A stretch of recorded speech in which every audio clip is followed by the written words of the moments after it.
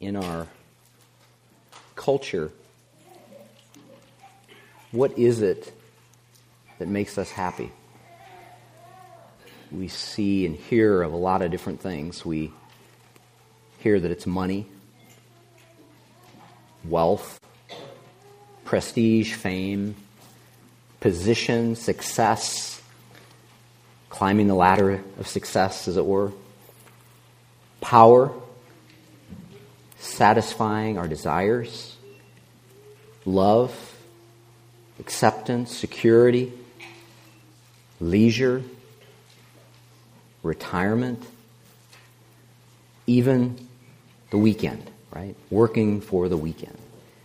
Happiness. We listen to how some, and I put in quotes, experts define happiness. The ancient Greeks defined happiness is the joy that we feel when we're striving after our potential. Here's a good one. Shirley MacLaine, expert, right? Academy Award winner, said, "To be happy, you have to be willing to be compliant with not knowing." Mastin Kipp, the founder of DailyLove.com, said, "I don't expect to always be happy. I simply accept what is. And that acceptance is key." This is what self-love is all about. Really, acceptance and the ability to love yourself right where you are. Aristotle said happiness is a state of activity. Eleanor Roosevelt said, "Someone once asked me what I regarded as the 3 most important requirements for happiness. My answer was a feeling that you have been honest with yourself and those around you, a feeling that you have done the best you could, both in your work and the ability to love others." Happiness, in many ways, from the world's perspective, revolves around our circumstances, doesn't it? About good things and about bad things. When bad things are happening, we want to run from that and get away from that and try to turn it into something positive, right? Something good. The title of the message this morning is, Are You and I Truly Happy? We're going to look at, biblically, what does that look like? Would you turn again to Matthew chapter 5? I would ask you, we read this, Pastor Mike read this earlier, but would you please stand with me as we read the first 12 verses again, just to bring our attention to these truths. Matthew chapter 5, starting in verse 1. "Seeing the crowds, he went up on the mountain, and when he had sat down, his disciples came to him. And he opened his mouth and taught them, saying, 'Blessed are the poor in spirit, for theirs is the kingdom of heaven. Blessed are those who mourn, for they shall be comforted. Blessed are the meek, for they shall inherit the earth. Blessed are those who hunger and thirst for righteousness, for they shall be satisfied. Blessed are the merciful, for they shall receive mercy. Blessed are the pure in heart, for they shall see God. Blessed are the peacemakers, for they shall be called sons of God. Blessed are those who are persecuted for righteousness' sake, for theirs is the kingdom of heaven. Blessed are you when others revile you and persecute you and utter all kinds of evil against you falsely on my account. Rejoice and be glad, for your reward is great in heaven. For so they persecuted the prophets who were before you." Please be seated. Father, we come to you this morning to look into your word. Lord, to hear your truth. Lord, the reality there are so many things that can be studied or looked at that can be of value to us, but Lord, these things in your word are precious. Lord, may we see, may our eyes be open to what it means to be truly happy, to be blessed. And Father, I pray that everything that's said this morning would be honoring and pleasing to you. Father, if things are not said in an adequate or in the right way, may it quickly be forgotten, I pray. In Jesus' name, Amen. As we look a little deeper into these first 12 verses of the Sermon on the Mount, known as the Beatitudes, we're hearing here from not a teacher, the teacher. Right? I know 2 Timothy 3:16 says, all Scripture is God-breathed and useful for teaching and rebuking, correcting, and training in righteousness, so the man of God may be thoroughly equipped for every good work. That is true. But here we are talking about the infinite God-man, the one who dwelt with mankind here on earth. I think it's so important to see and to hear and to listen to what he had to say. Our Savior, our Lord, the second person of the Godhead, God the Son, the King of Kings, and the Lord of Lords. In my study and reading this past week of these 3 chapters, the Sermon on the Mount, and again, we're going to go through this very quickly. There are messages, countless messages that can be on each one of these Beatitudes. But as I read through, and I would encourage you to read through the Sermon on the Mount, it is convicting. It is extremely challenging. And I would say impossible, apart from God's grace and God's mercy. Think of the Jews hearing what Jesus said in verse 20 of chapter 5. For I tell you, unless your righteousness exceeds that of the scribes and the Pharisees, you will never enter the kingdom of heaven. Not the best of news for them. But how about for everyone else, including us?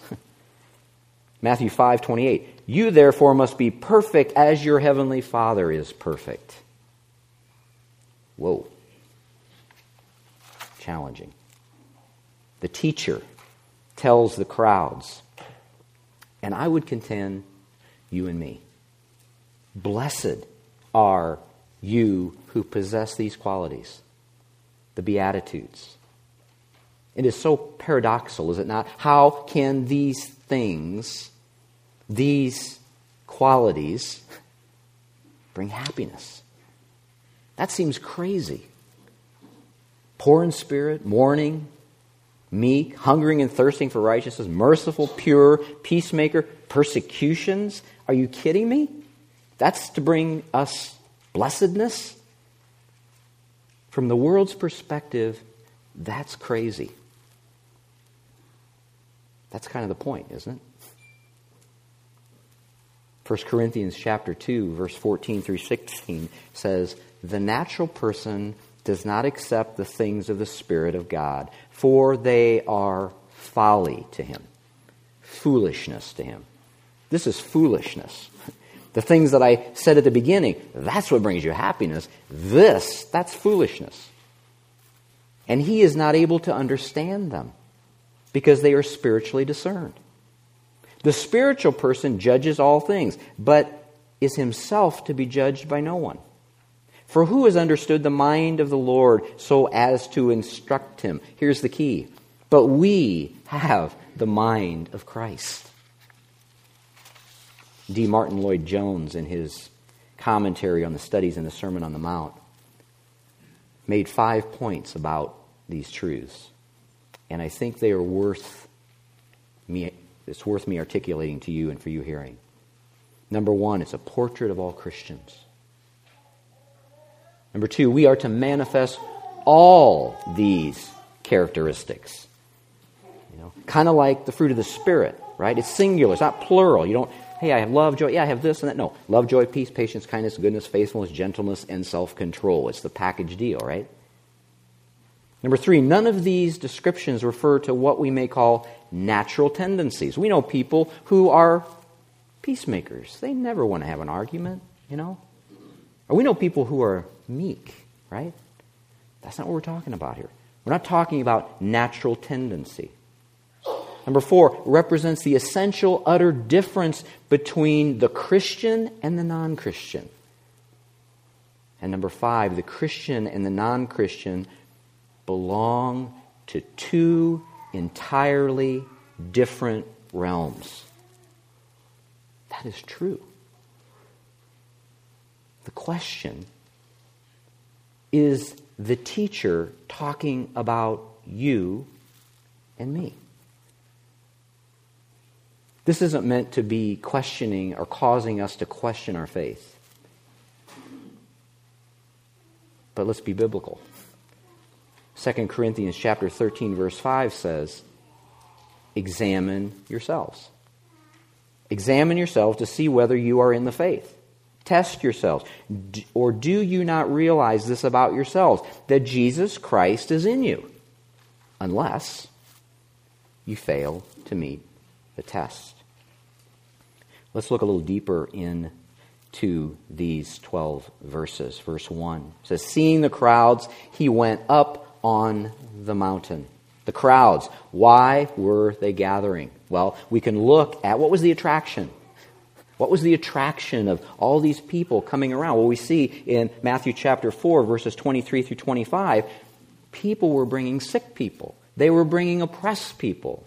And what was happening? They were being healed. The crowds were gathering. It goes on to say, and when he sat down, his disciples came to him. This is what Jewish rabbis did. They would sit and teach. They would stand and proclaim the Word of God, the Scriptures, but they would sit and teach. In Luke chapter 4, verses 16 through 20, Jesus went to the synagogue on the Sabbath. He opened the scroll of the prophet Isaiah and stood and read it. He rolled it back up, set it down, sat, and began to teach.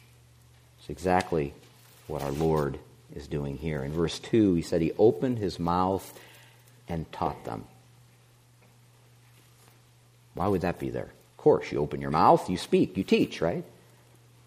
But this was a common colloquialism. It was used to introduce a message that was very important and significant. I would contend, obviously, for the crowds and the disciples, but I would contend for you and for me as well. Over 3,800 times in the Old Testament, the phraseology of God said, or thus says the Lord. Prophets would say, thus says the Lord. Again, the authority, right? Authenticating the authority. This is what God says. At the end of the Sermon on the Mount, in chapter 7, verse 28 and 29, it says this, and when Jesus finished these sayings, the crowds were astonished at his teaching, for he was teaching them as one who had authority, and not as the scribes. Verse 3 starts out, blessed. The idea here is fortunate, blissful, happy.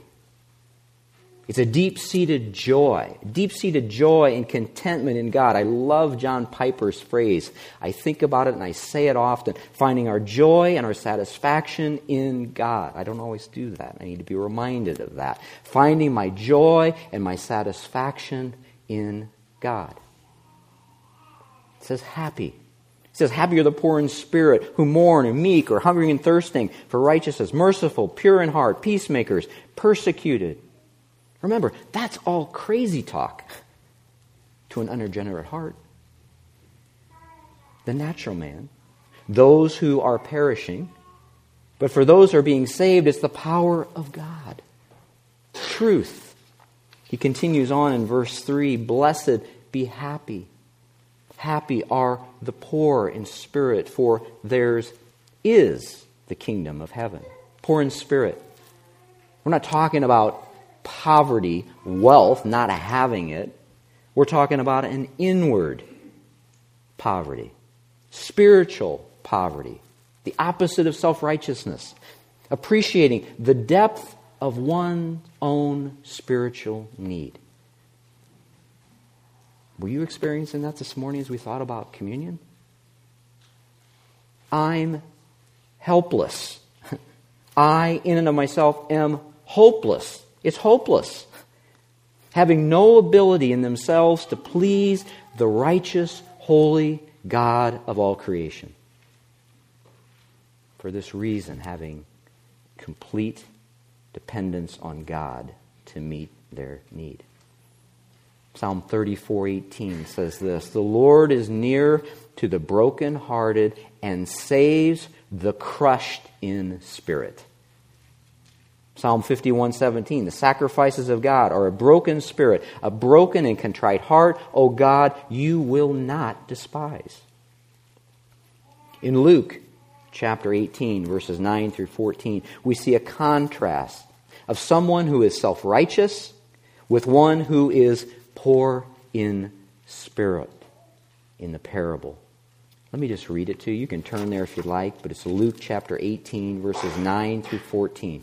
You don't have to turn there if you don't want to, but let me just read it to you. And here, in essence, we see the beginning of happiness.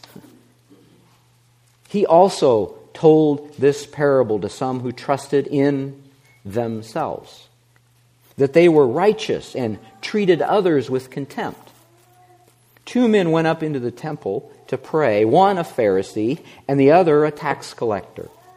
The Pharisee, standing by himself, prayed thus, "God, I thank you that I'm not like other men, extortioners, unjust, adulterers, or even like the tax collector. I fast twice a week, I give tithes of all that I get." But the tax collector, standing far off, would not even lift up his eye to heaven, but beat his breast, saying, "God, be merciful to me, a sinner." I tell you, this man went down to his house justified, rather than the other. For everyone who exalts himself will be humbled, but the one who humbles himself will be exalted. This parable represents a miracle of change of heart, right? Of God's grace, of God's mercy. The blind beginning to see. The dark, walking in darkness, now beginning to walk in light. A heart of stone turning to a heart of flesh. A new creation. God took the blinders off the tax collector to see his desperate, desperate need. Poor in spirit. In inward poverty. We know that from what Paul teaches in Romans. Paul tells of the tax collector's heart condition and hours prior to being redeemed. Romans 3, 9 through 12. What then? Are we Jews any better off? No, not at all. For we have already charged that all, both Jews and Greeks, are under sin, as it is written, "None is righteous. No, not one. No one understands. No one seeks for God. All have turned aside. Together they have become worthless. No one does good, not even one." The blinders of the natural man come off. The miracle, right? To be able to say, "God, be merciful to me, a sinner." And what is the result? Theirs is the kingdom of heaven. Isaiah 57:15 says, "For thus says the one who is high and lifted up, who inhabits eternity, whose name is holy. I dwell in the high and holy place, and also with him who is a contrite and lowly spirit, to revive the spirit of the lowly and to revive the heart of the contrite." James 4:10 says, "Humble yourselves before the Lord, and he will exalt you." Matthew 11:28, "Come to me all who are labor and are heavy laden, and I will give you rest." The idea here is giving up our kingdom, we ultimately inherit God's kingdom. What is this kingdom of heaven? I don't believe here we're necessarily talking primarily about a place. We're talking about the sovereign rule of God in our hearts. It will be a literal place in the new heavens and the new earth, right? But theirs is the kingdom of heaven now. We see this all throughout Scripture, this idea of already, not yet. Right? Pastor Jason talks about this all the time. We've been saved. We're being saved. We will be saved. Right? Yours is the kingdom of heaven. His rule and His reign. But you will be in His kingdom in heaven. Verse 4, blessed, happy are those who mourn, for they shall be comforted. It's literally like mourning for the dead, grieving. Why is one who is poor in spirit mourning? In their desperation, they see their sin. Right? How does mourning and blessed and happy, how do those go together? It's God's response, is it not? Repentance, forgiveness. The beginning of His ministry, just a few verses prior to the start of Matthew 5, Jesus said, from that time Jesus began to preach, saying, repent, the kingdom of heaven is at hand. Get an idea of this grieving and repentance biblically. 2 Corinthians 7, 9 through 10 says, as it is, I rejoice, not because you were grieved, not just about the grieving, but because you grieved into repenting. For you felt a godly grief, so that you suffered no loss through us. For godly grief produces a repentance that leads to salvation without regret, whereas worldly grief produces death. Yeah, I'm grieving. I'm grieving because I got caught. Not because I'm repenting and I'm sorry for my sin. Repenting is a U-turn, right? Going in this direction, I turn around and go back in the opposite direction. Repenting of my sins. Teacher tells us, for you shall be comforted. 1 John 1:9, if we confess our sins, He's faithful and just to forgive us our sins and to cleanse us from all unrighteousness. Blessed, happy, verse 5, are the meek, for they shall inherit the earth. Psalm 37:11 says, but the meek shall inherit the land and delight themselves in abundant peace. Again, paradoxical, right? Wouldn't you think inheriting the earth is somebody strong, aggressive, a fighter? Somewhat like we see in the Old Testament oftentimes, right? But here we're talking about someone who's gentle, humble. Okay, that would not have been what the Jews were expecting, right? The coming Messiah, ushering in the kingdom. With meekness? No. We want to destroy. We want to rule and reign right here and now. Usher in the kingdom now. Meekness. It's a true view of ourself spiritually. This can happen only when we are poor in spirit. My helpless state. I see my helpless state. I'm mourning over my sinfulness, breaking down all pride, not concerned about my self-interests. A meek person is completely satisfied in God's work and His promises. Listen to what 2 Corinthians 6:10 says. As sorrowful, yet always rejoicing. As poor, yet making many rich. As having nothing, yet possessing everything. The meek person understands, gang, we have it all. There's nothing to be uptight about. There's nothing to worry about. There's nothing to fret.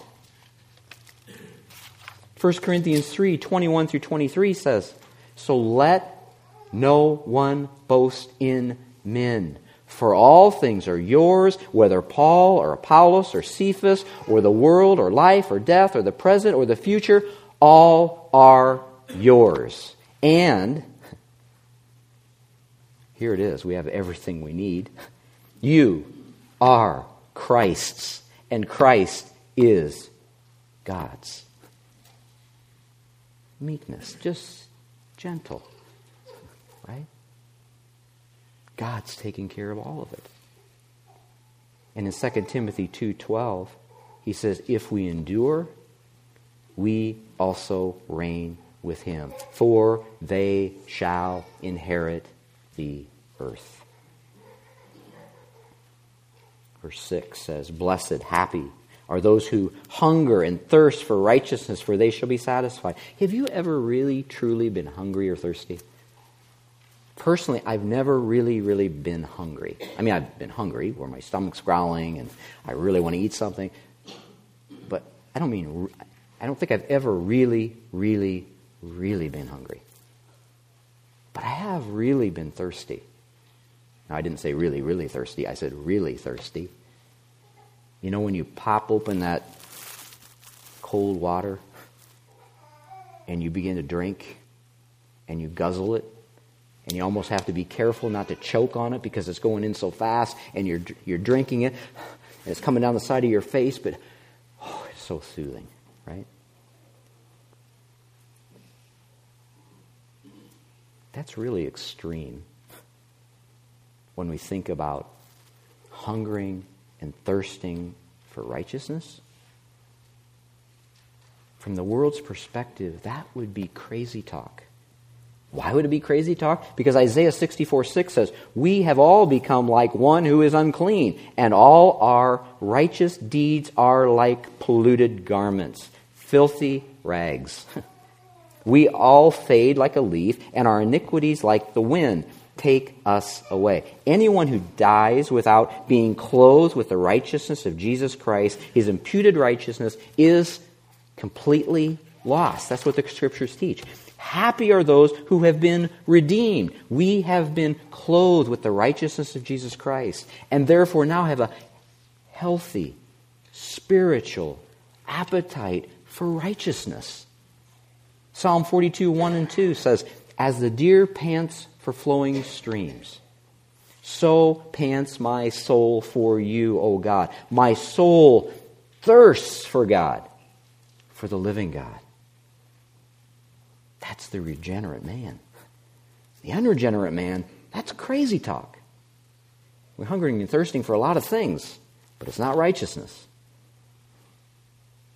We now have a desire for personal righteousness. Why? Because you and I now have, as followers of Christ, the mind of Christ. Matthew 5, verse 7 says, blessed or happy are the merciful, for they shall receive mercy. Why? Why do they receive mercy? Do they receive mercy because they keep being merciful? Hey, I'm going to be merciful, I'm going to be merciful. Hey, then therefore I'm going to be shown mercy. That sounds kind of like a work of mercy, right? Keep being merciful and merciful and merciful, and so God has to be merciful to me. No, we're merciful because they have already obtained mercy. They're regenerated, right? Therefore we are merciful. We are not truly merciful by nature. Those who are poor in spirit realize the need for mercy and are then led to show mercy to others. It begins at regeneration. Luke 18:13, in the parable about the tax collector, he was able to say, God, be merciful to me, a sinner. So now I in turn can be merciful to others. Verse 8 says, blessed or happy are the pure in heart, for they shall see God. Those who mourn over their sin. If you mourn over your sin, that's not sitting in a corner wallowing around about it. Woe is me. We're truly mourning over our sin. Someone who is pure in heart, for then they shall see God. They want to kill that sin. They want to put that sin to death. They do not want that sin to continue to reign. They do want to flee from that sin. They want to be like David with Potiphar's wife. Run from sin. That attitude leads to a pure heart. James 4:8-10 says, draw near to God, and he will draw near to you. Cleanse your hand, you sinners, and purify your hearts, you double-minded. Be wretched and mourn and weep. Let your laughter be turned to mourning and your joy to gloom. Humble yourself before the Lord, and he will exalt you. and you will see God. Ultimately, but I also think this is already not yet. Getting a deeper understanding and a glimpse of God because we hate sin and we're running from it. We're killing it. We're not letting it reign. We're putting it to death. Happy are the pure in heart, for they shall see God. Verse 9, blessed or happy are the peacemakers, for they shall be called sons of God. Those who are meek are peacemakers. What a shock that would have been, again, to the Jews, expecting the Messiah and his kingdom birthed by force. Peace? Ushering in the kingdom? A peacemaker seeks peace. They're not argumentative. They're concerned about others being at peace with God, ultimately. Paul says in Colossians chapter 1, verses 19 through 23, for in him all the fullness of God was pleased to dwell, and through him to reconcile to himself all things, whether on earth or heaven, making peace by the blood of his cross. Paul says in Ephesians chapter 2, verses 14 through 16, for he himself is our peace, who has made us both one, Jew and Gentile, and has broken down in his flesh the dividing wall of hostility by abolishing the law of commandments expressed in ordinances, that he might create in himself one new man in place of the two, so making peace, and might reconcile us both to God in one body through the cross, thereby killing the hostility. Happy, blessed are the peacemakers, for they shall be called sons of Almighty God. In verse 10, blessed, happy are those who are persecuted for righteousness' sake, for theirs is the kingdom of heaven. 2 Timothy 3:12 encapsulates this, gives the answer as to why. Indeed, all who desire to live a godly life in Christ Jesus will be persecuted. Simple, right?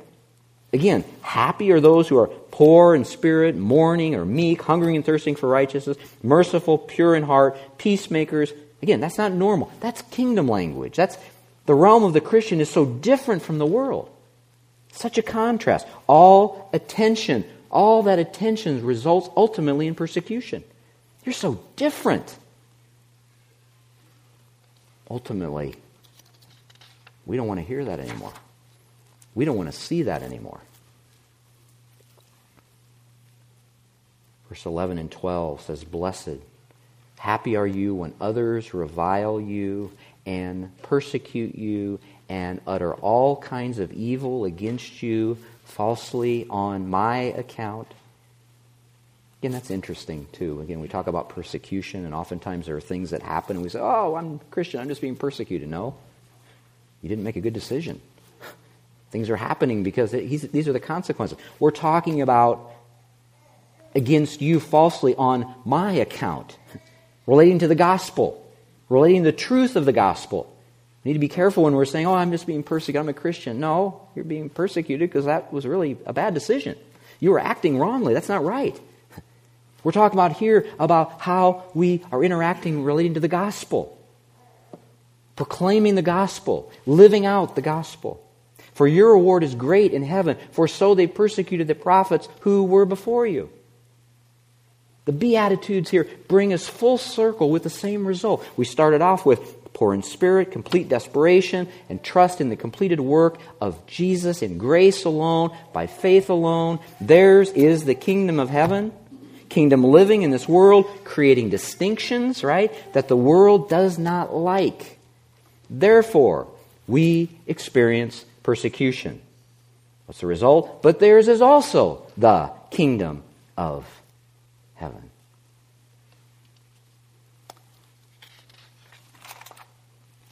I want to close with just some questions.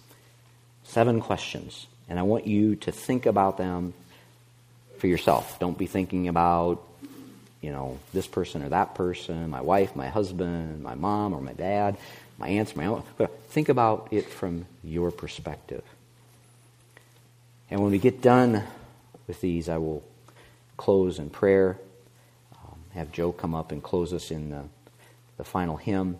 And Pastor Brett will be up here to my left if you have any questions or need someone to pray for you. But listen to these questions. Do you belong to this kingdom?